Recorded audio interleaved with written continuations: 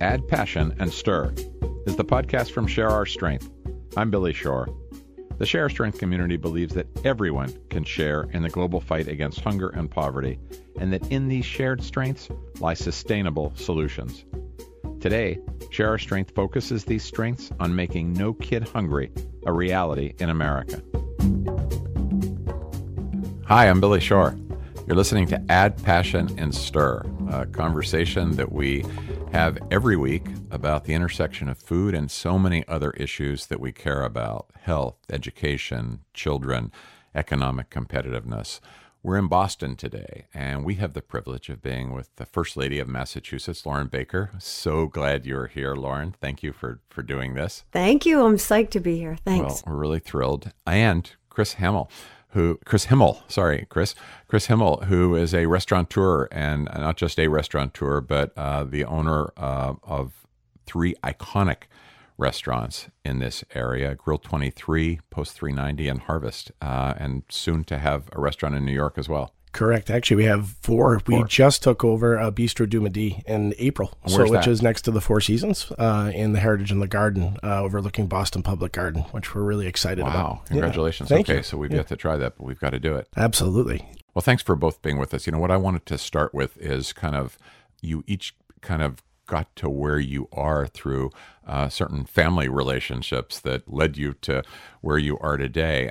So let me just start with you, Chris, because I think your family's been in the restaurant business for a very long time. And you've been in it, I think, since you were 10 or 11. Correct. I read. Tell us how it all started for you.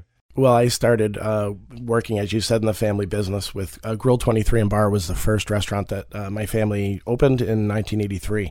I was about 5 years old then, so I think they saw an early passion in restaurants for me. And as I grew up, and I think they could only keep me out until I was about 10 or 12. And then eventually they had to figure out ways for me to participate, starting with, the maintenance and prep cook and basically working my way up until I was able to go to school at the hotel school at Cornell University and really, honed into my skills and wanted to go out and get outside experience. I went and worked for Danny Meyer in New York and worked at the French Laundry in Napa Valley before coming back in 2001 to our restaurant, The Harvest, which we opened in 1998 and is actually a 42-year-old restaurant, so it's got incredible history. Most recently, but 10 years ago, we opened Post 390 in Back Bay, which is an upscale urban tavern, really more comfortable, approachable, really a neighborhood restaurant in the Back Bay. And most recently, Bistro Midi, which is a Provençal French restaurant with coastally inspired New England seafood and the such, basically, which means just good French food. But we're very excited about all the restaurants. And most recently, as you said, we're opening a restaurant in New York, in the Hudson Yards project in Lower West Side of Manhattan.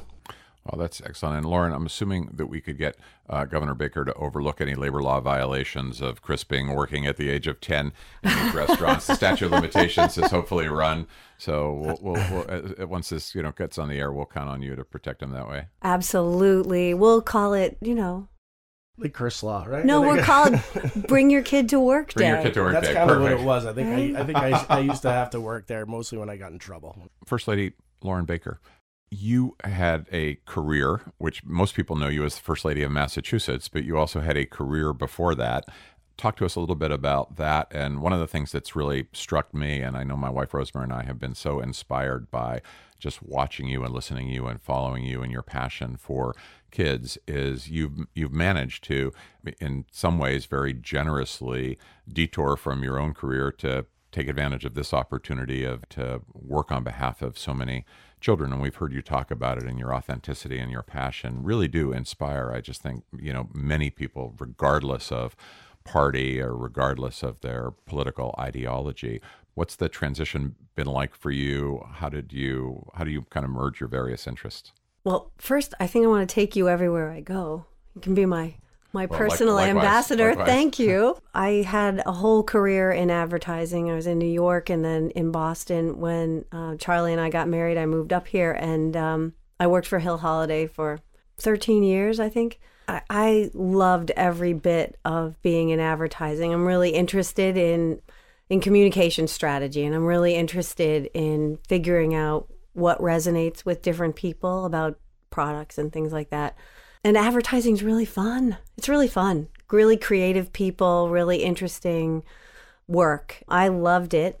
I stopped and stayed home with our kids for a while as I was figuring out what the next act would be for me. I got really involved in helping nonprofits. I basically took on a lot of pro bono nonprofit clients and brought the sort of Hill Holiday advertising skills that I had. I brought them to these nonprofits. So I did a lot of creating corporate identities for nonprofits, helping them create their communication strategies and things like that. And when Charlie became governor, I recognized that I had this incredible platform, an incredible opportunity to shine a light on issues and organizations that were important to me.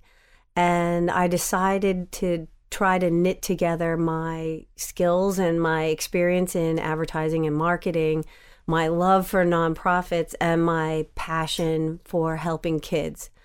I focused really early on the Massachusetts Department of Children and Families, and that introduced me to this opportunity that was a little nonprofit that was sort of embedded inside the department, and it was called the DCF Kids Fund, and it was Department of Children and Families, the Massachusetts Kids Fund, right? And it this little thing was created so that they could raise private dollars to get holiday gifts for foster kids, and I saw this as a model that could really, really grow and serve all the children, engage with the Department of Children and Families. And I knew the second I found it that this was going to be my thing, because it allows me to use everything I've learned up until now and serve children who are so deserving of a little extra boost. And so that's why we created the Wonder Fund. And what was the timing between getting married to Charlie Baker some 31 years ago, something like that, yes. Right? Thank you. And you realizing that this was going to be, he was going to be governor someday, and I was going to maybe have an opportunity like this. Did you know it 31 years ago? Well, it has always been a dream of his to be governor. And he talked about it when we were really young. But just like Chris talked about, being an NBA player when he was like, when somebody says, "Oh, I'd love to be governor," you think, that's cool. Awesome. I hope you achieve your dream. I just don't think I really thought that it was going to happen. I had no exposure to politics or government ever in my life until now. That was not part of your family? Not at all. As we got going in life, we talked a lot about this being something Charlie wanted to pursue when the time was right. We tried it. The first time we went after it was 2010, and it has been ever since, just an incredible journey and a jaw-dropping kind of thing. So I think it wasn't until about 2006 when I thought, wow, this is really going to happen. This is really going to happen. We're going to go for it. Being able to watch someone you love pursue a dream and go on that journey with them is really special. It's a really incredible thing to be able to do. And Chris, I think about your family, which is in the restaurant business, but in some ways in a similar vein to what First Lady Lauren Baker's been talking about. It's a very nurturing business. It's about taking care of people. It's really about, making people feel a certain way. I'd love to hear how you think about what you want your guests and customers to experience when they, obviously good food, but what else are you trying to have their experience be?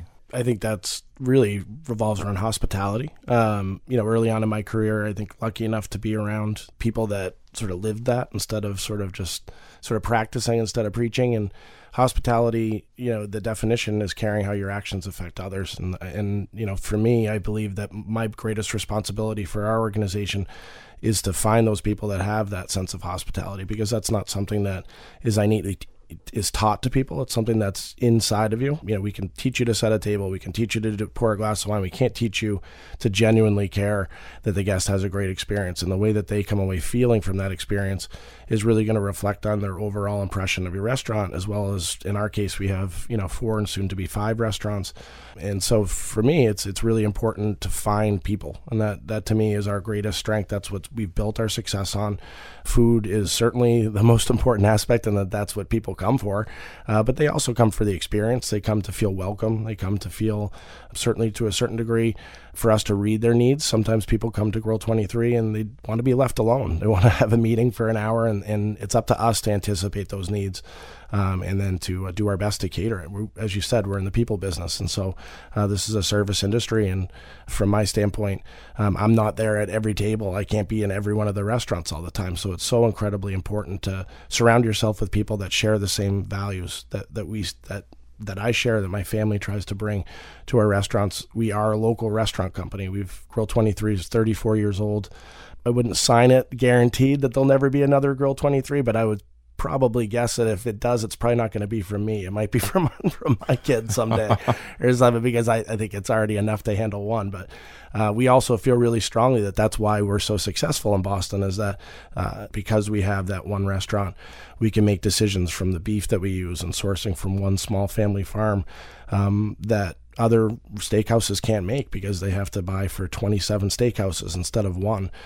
We've held that value really close to us and applied it to our guests, to our team, and to our vendors, which is something that I've really tried hard, and also to our community. I think that is probably the thing that I'm most passionate about today, is that we've been given so much by the city that I feel a real direct sense of obligation to give back and try to make a difference. And the way that I know how to do that is through food, and through trying to make a difference through whether it be filling kids up on Thanksgiving or trying to teach kids how to make healthier choices in their food. I think that's something that we've really made a priority.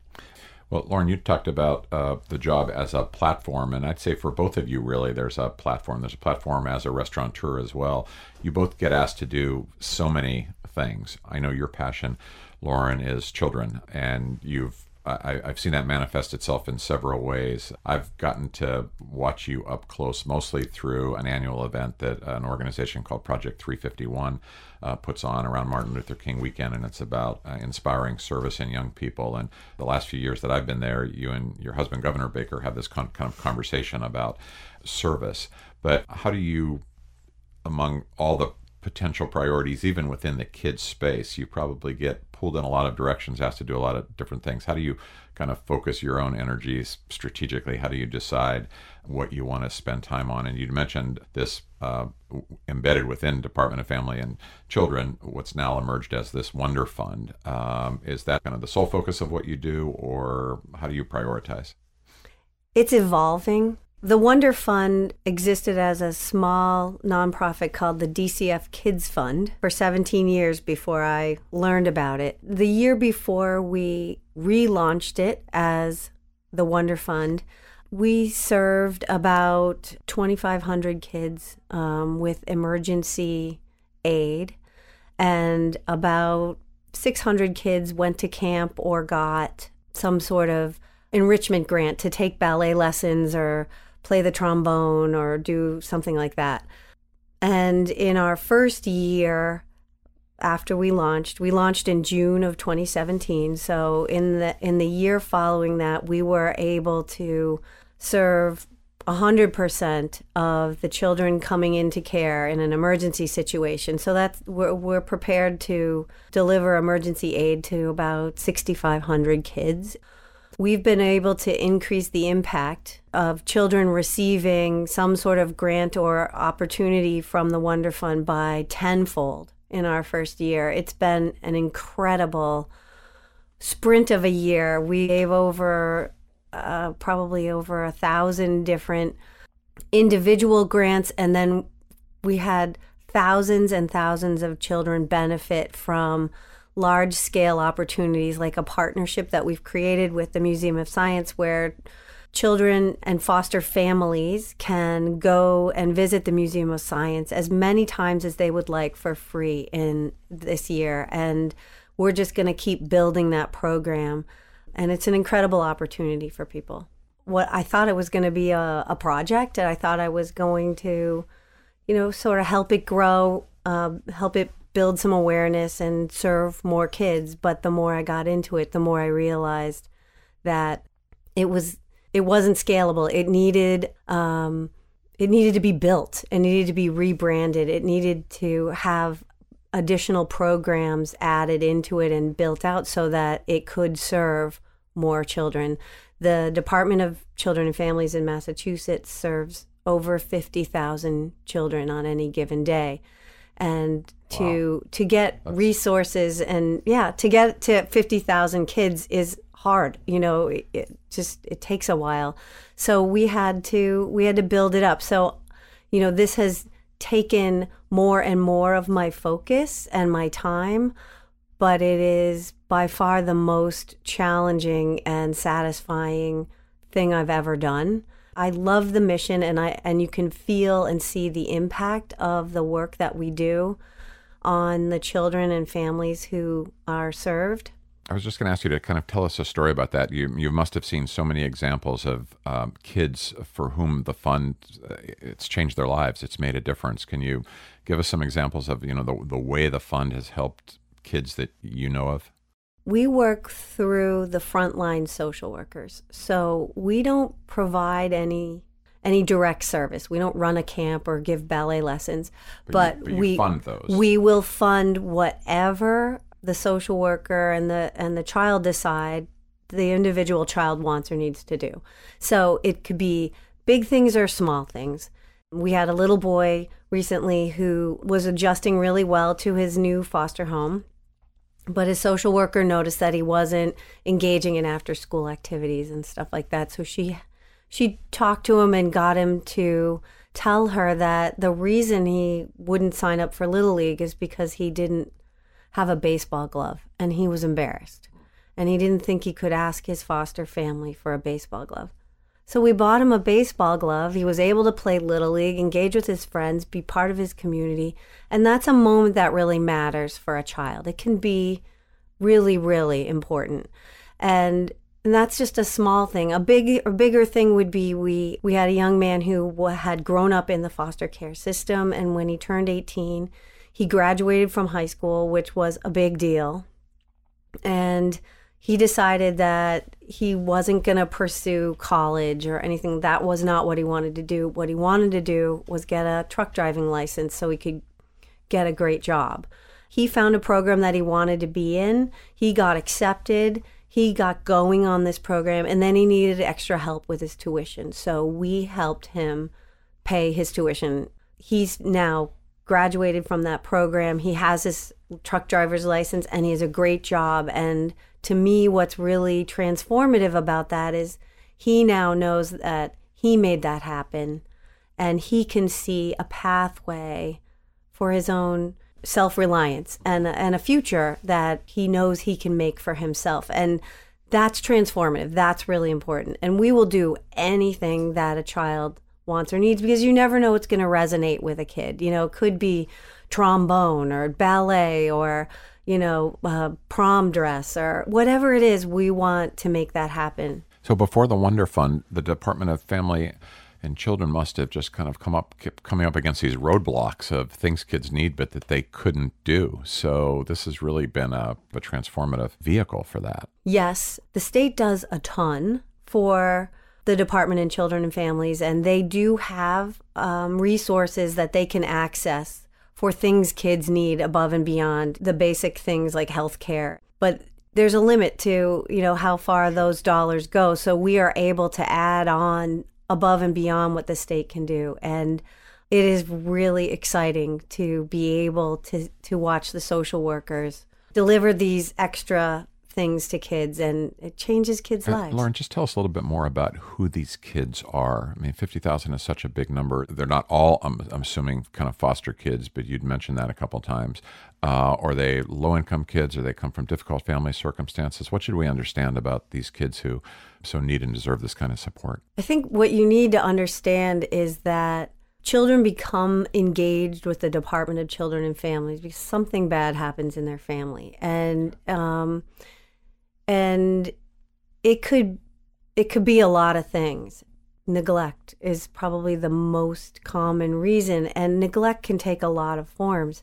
But these are children, they are in every single city and town in Massachusetts. They are on your kid's team, they are in your kid's classroom, they are everywhere. And they're not all low-income kids, they're not all urban kids, they are every kid. And they're probably the least responsible for the situation they're in, right? I mean, it's kind of, it happened to them. All right. I mean, yeah, no child is responsible for trauma that happens. Kids are dependent on the adults in their lives for their survival. And when the adults in their lives aren't able, for whatever reason, to provide for them, the child is the one who suffers. And it's heartbreaking. But we can intervene and we can change the trajectory of a child's life. And there are a lot of organizations around the state and the country who are working really hard to make that happen. These kids, they're our kids. It's probably fair to say that the opioid crisis has brought a lot of kids into the attention or under the umbrella of DCF because, parents become unable to take care of them if they're, dealing with an opioid addiction. Someone, a coach, a teacher, a guidance counselor notices that a child something's not right. And so they'll report that, and DCF will investigate and try to see what we can do to help that family. The writer James Baldwin used to say, "These are all our kids, and we will either profit by or pay for whatever they become," which is another version of really what you just said. Because it's up to us, and we will profit by or pay for it, one way or the other. Absolutely true. They're all our kids. When I think about our work at Share Our Strength and the No Kid Hungry campaign, and some similarities to what you've described. So some of it is getting resources to kids who need it, but a lot of it is not just financial. It's about being their voice. It's about being a voice for them or an advocate or a champion for them. And that's often what's missing in the system is somebody that will stand up and say, pay attention to what's going on with these kids here. And when you do that, then you're kind of like pushing against an open door. People, when they see it, oh, yes, I want to help. Okay, what do we need to do that?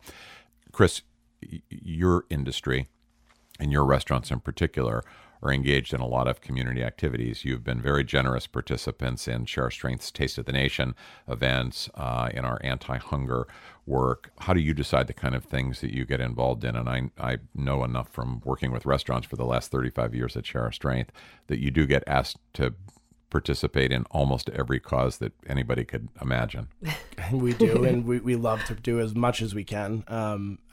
You're right. It's certainly something that you don't want to ever say no. You never want to not step up, because a lot of times these are people that not only are doing great things, but they're people that are supporting us as a restaurant. And so you feel compelled to always want to give back, whether it be through a gift letter or a gift certificate. One of the things that I've always felt strongly is it's so easy to get caught up in the day-to-day of the restaurant grind that not only myself, but my team doesn't always have a chance to find the time and the opportunity to give back, to physically go and participate in something.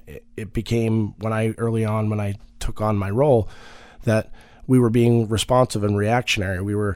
Someone was asking us for help, and we were either issuing a gift certificate or a gift letter, and it was almost like there was no personal nature to what was going on. I'd love to see over the years that all the events and the things that are opportunities not only for chefs and restaurants to go give back, but also a really sense of camaraderie and a sense of community that people get to spend time together. I wanted to try to take another step beyond that, which was to find something that each one of our restaurants could participate in, that they could really make a priority for our group, and something that not only myself and our organization, but our entire team at that restaurant could stand behind, that we would embrace in terms of helping them if they needed any structuring of the organization, in case they needed anything in terms of fundraising efforts on site with us, but also to go on site and to be able to work directly, whether it be at Grill 23 and Bar. A good friend of mine, Adam Moreau, who's a former Navy SEAL, started an organization called One Summit. One Summit basically brings in about 30 Navy SEALs every year, and they pair each of the SEALs with a child from Dana-Farber at a climbing wall in Watertown. Now, this sounds kind of crazy in a sense, because you first thought is, well, these kids, you don't want to do anything to hurt the kids that are they strong enough to go out there. Well, from firsthand knowledge, the thing that's amazing is when you put these kids together with the SEALs. Navy SEALs are there, and their job is to learn how to overcome adversity. And so, what greater model for that than kids who are fighting for their lives? And when these kids and these SEALs get together and spend the day, not only do the kids learn an incredible inspiration and somebody who's really, sort of that pinnacle of fitness and working with them, but also the SEALs take away just as much. They get to see kids that, are just as strong as they ever could be, both mentally and physically. And so to be a part of that, Adam came to me and asked if we would start. He had never done one before, and so we embraced that at Grill 23, and over the last 5 years or so, Adam's now built that into an East Coast and a West Coast operation. And Adam's one of the most inspiring guys that I know. I joke around with him that someday I might see him running for president or something like that, or maybe governor at some point when Governor Baker decides that he doesn't want to run anymore. But it's really people like that I love to try to get with and work together in partnership and bring our staff in. At all of our restaurants, we work very closely with the Boys and Girls Club of Boston because I've always felt that, to me, in the community, that was my most impactful way to get involved directly with the kids in the city that really need it most. We needed a partner, and we needed to find somebody that we could go in and use our talents and our skills to be able to apply it and make a difference in our community. So we started working with them in conjunction with Harvard Pilgrim Healthcare, as well as a group called Green City Growers. And we started at one club in Dorchester, at the Blue Hill Club, planned and planted and cultivate a fruit and vegetable garden with the kids. So we had about 6 or 7 kids that came in the first day, and we went through the seed catalog and eventually grew the vegetables, and that we built an actual garden at the club, and then eventually would pull items from the garden and work with them every week to cook and teach them not only about where their food comes from, but also about making some healthier life choices and, healthier eating choices. Over the last, I think this will be our 5th year of doing it, we've gone from 1 club and 7 kids to now we do 8 clubs of the Boys and Girls Club, and I think we probably have almost 250 kids that are involved in the program. We built all the gardens at all the clubs for the kids. We work with Green City Growers, who is just incredible in terms of education and making sure these gardens get taken care of. And the kids get to actually physically watch what's happening. And these are kids that have never seen a garden. We bring them on farm visit every year, which is really impactful. They get to go on a tractor and pull corn from the field and eat it raw for the first time. And we make every effort we can to try to put them in front of situations that not only show that food is something that doesn't just come at a grocery store, but that actually a lot of work goes into it. But also we want them to think and be more excited. I know if I see corn in a field, I want to go make a great salad or something, just because it's fun. You see where this stuff comes from. If I see a tractor in a field, I want to go sit on the tractor. Well, yeah, so I get that. It was hard to get them off the tractor, and we actually had them picking blueberries, and it turned into a big contest every year of who can pick more. I lose every year because I basically too nice. I pour them in everybody's bowl for them. But we really do have a lot of fun with it, and we try to make an impact on these kids, and what we get is so much more because our team really sees firsthand the difference they can make. We do restaurants, we do food. What we do, it's not changing the world, so to speak, but in a way it is. And that's something that I try to impart to our team, which is, I always get mad at them when they say, oh, it's just a restaurant, it's just a, food job, who cares? Well, if you really care, you can find a way to make a difference with it. And that's something that I try to impart in our team, but I'm so lucky that they embrace it, and they're really the ones that make it happen. Well, the two of you are actually more aligned than I realized when we first sat down. I'm going to take credit for kind of knowing that somewhere in my subconscious and bringing you two together. But, and really, in terms of your interests, they're so connected. Lauren, what's the best way for people to support the Wonder Fund? Do you do fundraisers? Is there a website? If somebody's listening to this and is inspired, as I'm sure they will be, is there a way they can donate? How does it work?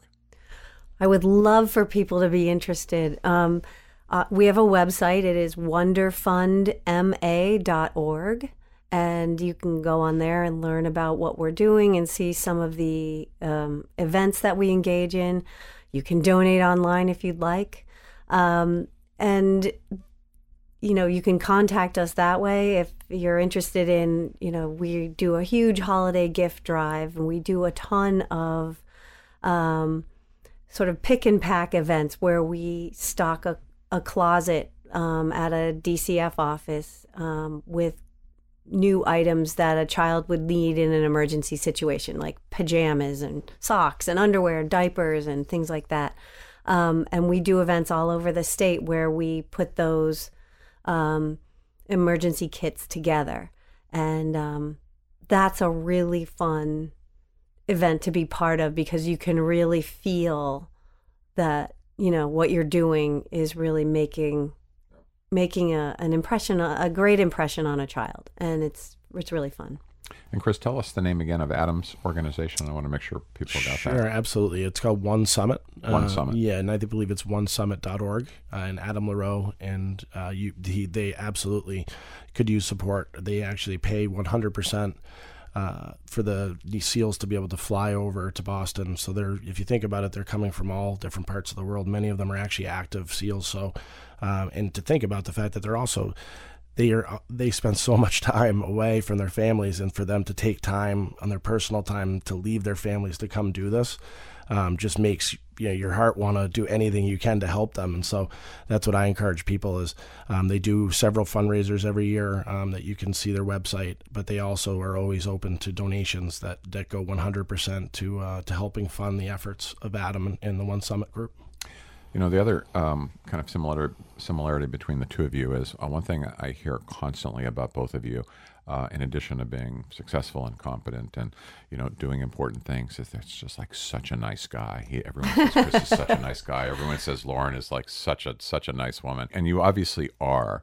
What I want to ask you is kind of a personal question in this era where it feels like civility has just so broken down. How do you cope with that? Probably, probably more immediately germane to you, Lauren, being in politics, and you're married to a guy who is one of the more civil political leaders in our country. So that's kind of a refreshing thing. But is it hard for you to watch? How do you personally how do you feel like you respond to that just as a person?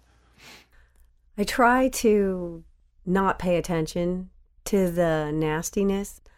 I have to focus on the positive stuff in my life and the goodness in people. I'm just going to be who I am. I'm not an actress. I can't put on a different face or pretend to be somebody I'm not. You know, I'm pretty clear about who I am and what is important to me, and that's where I'm going to focus. People say to me all the time when they meet me, they get introduced to this is the First Lady of Massachusetts, and they're like, "Oh, you're so normal." Like, well, I'm who I always have been. I don't know what you were expecting, and but thanks, I guess.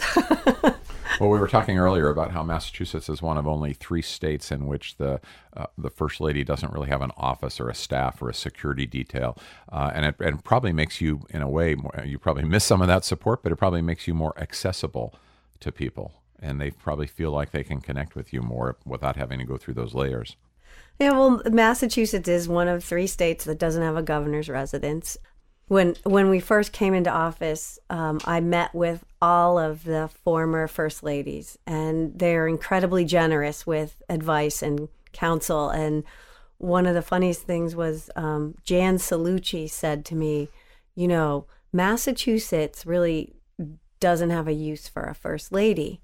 And she said, you need to really pursue your own passions and have your own life because you don't have an official role. And she said, Massachusetts from its founding has been anti-royalist, and we're never going to treat our governor and First Lady like kings and queens. So, she was sort of saying, get used to it because this is it. This is what you get. But for me, it's been great because I get to blaze my own trail. I get to create my own path, and it's been an amazing adventure. I'm so honored and blown away that I get to do this. It's incredible. Our experience at Share Our Strength with the No Kid Hungry campaign is First Ladies and First Spouses have made such an enormous difference, partly for the reason you've described, which is in some cases, even if they do have an office or a structure, they still get to, kind of pick there and prioritize their issues. They don't have to respond to every single public issue the way The governor does. So in Virginia, former First Lady now, Dorothy McAuliffe, just an amazing champion for our No Kid Hungry work. In Nevada, Republican First Lady Kathleen Sandoval, they've subsequently been divorced or separated and divorced, but she was also just an amazing force for our No Kid Hungry work. And we made progress that, and again, it was that voice, it was that willingness to pay attention, to shine a light on issues that there was no substitute for. And it's an enormously powerful position in a lot of ways. It's completely new territory for me. So I've been doing this for 3.5 years now. It's been a real learning curve for me to figure out how to use the platform and the power of this office, even though it's not an office, but just the concept of First Lady, and how do I marshal that power for good? And it's really interesting. And it's very foreign to me. So I might be a little slow on the uptake. Chris, in terms of the Mr. Nice Guy label at a restaurant, which is a lot of people come to as kind of an oasis to get away from all of the divisions and polarizations and incivility. You've got to be nice to everybody, I'm assuming, whatever their politics are. How do you manage or reconcile whatever your own political views are, and I don't even know them, with that role? I think, especially in restaurants and hospitality, at least from my standpoint, there's a time and a place to certainly share opinions and things like that. But the table is not one of them. I always look at it like one of our hallmarks for our new restaurant, Hudson Yards Grill in New York, is there's a place for everyone at our table. One of the questions of that project at Hudson Yards is this, just going to bring an elite level of people into a part of the city, and no one in New York is really going to want to come there. I don't believe that. I think that people in New York are going to love this project. They're going to want to come from all different parts to check it out. Our restaurant is designed. We want a place for everyone. If you're the person who was a foreman on the job doing the construction for us, or if you're the business executive that just moved into a tower there, or if you're in a resident uptown, downtown, we want you to feel comfortable in the restaurant. And I think that that's something that comfortability and approachability is something that I always preach to our staff. And I think that that's incredibly true in the way that we accept people into our restaurant. And my ability to sort of be nice to everyone all the time is something that for me is easy, because I feel like it's a lot easier in life if you're just nice to people and you have a positive attitude. I think that I always joke around when we certainly have people that come in and they're not exactly warm and fuzzy when they come in, and sometimes they're at a point in their life where they're just people that they love to, that they're just frustrated and they're projecting it in a sense. And you have to learn mix their drinks a little stronger. Yeah, a little bit. Yeah, no, but you learn to instead of getting angry, I tell our staff, look at it like an opportunity to turn someone around. Well, that question was easy compared to this next one. Oh, geez. And it's because our listeners are passionate about food and they're passionate about restaurants. And so the question is, it'll be harder for you, Chris, if you had to recommend some kind of hidden gem, not one of your own restaurants, but another that you think people should try, or that it's your go-to restaurant. What should our listeners know in the Boston or Massachusetts area? I'm from Marblehead, Massachusetts originally, so going up to the North Shore, and if you're from around there ever and you know about those roast beef sandwiches and things like that come from up there, I think you can't go wrong in any town. I could be here for 2 hours to describe that, but I would say the most impactful part of the roast beef sandwiches from the North Shore would be that they're sliced hot right out of the oven, and they throw them on a slicer, and they do paper thin slices of roast beef. They pile it up on a bulky roll. If you get a super beef, you're going to get onion. If you get a regular, you're going to get a large, you're going to get seeded rolls. If you get a junior beef, you're going to get you're just going to get plain. Usually they call it sauce, which is barbecue sauce. That's really the staple of it. And from there, it's all about the additions. So there's actually even a terminology with it. So if you say, I want a roast beef 3-way, that's sauce, mayo, and cheese.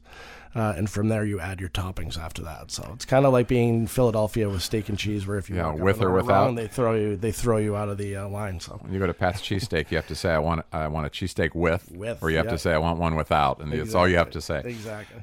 Anyhow, having this conversation before lunch gets me very hungry. Well, and I was going to ask you, Lauren, if you don't have a governor's mansion, you probably don't have a staff cooking for you either, right? You're looking at the cook. Looking at the cook. Do you like to cook? I do love to cook. And unfortunately, I don't really do it much anymore because we're never home. Yeah, you're on the move. Well, and if I take the time to plan something and go and cook, and then, and then I'm eating it alone in my kitchen, I just get mad. So, I don't cook as much as I would like to, but it's so, I'm sure that's where you come from. It's so satisfying to cook something and have someone else enjoy it. It's just amazing, Well, they say food is love, right? It's a way to share.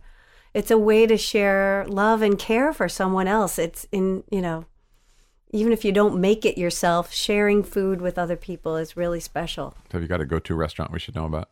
We love to go out to restaurants. Actually, Charlie would be a better one to be sitting in this seat because he travels all over the state, and he, occasionally gets to go to really unusual places all over the place.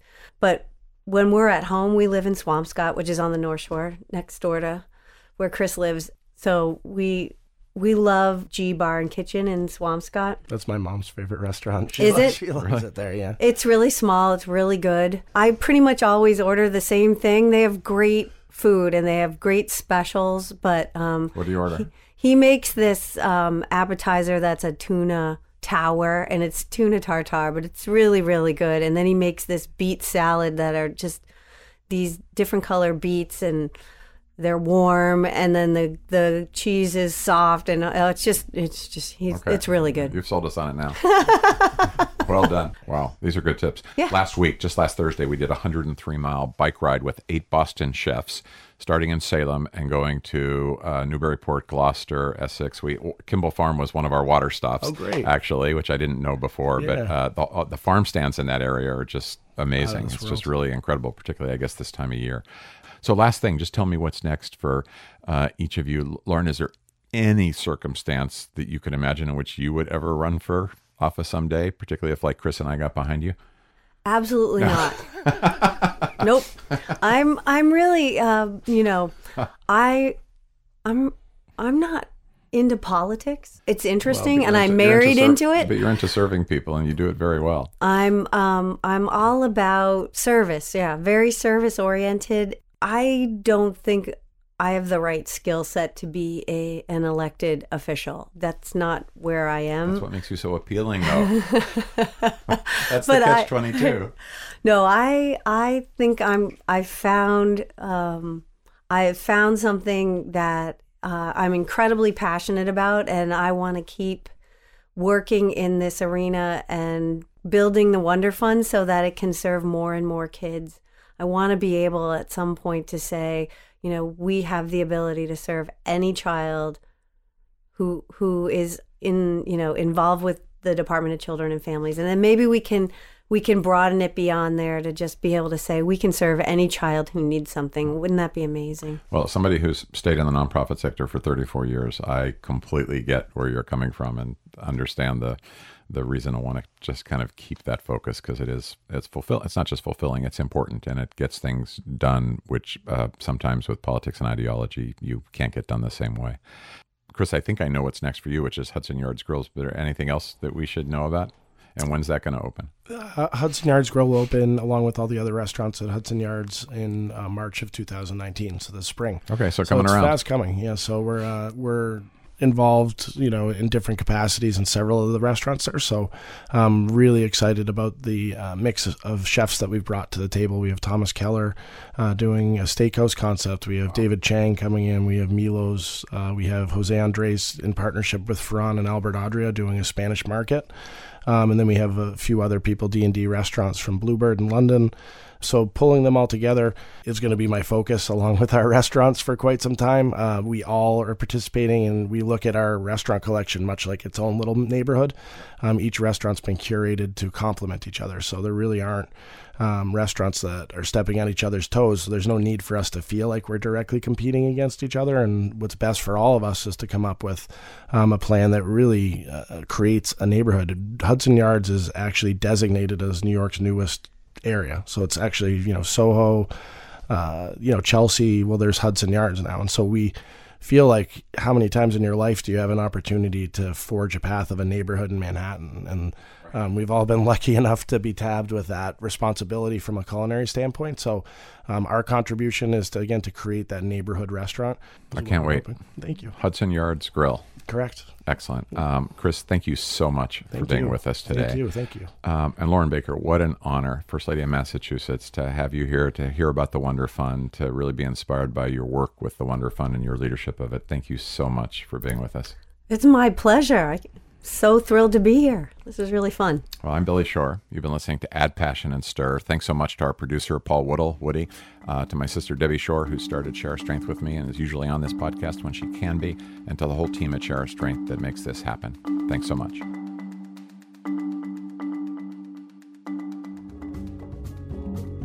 Add Passion and Stir is distributed by District Productive. Add Passion and Stir is the creation of Billy Shore, Debbie Shore, and Paul Woody Woodhull.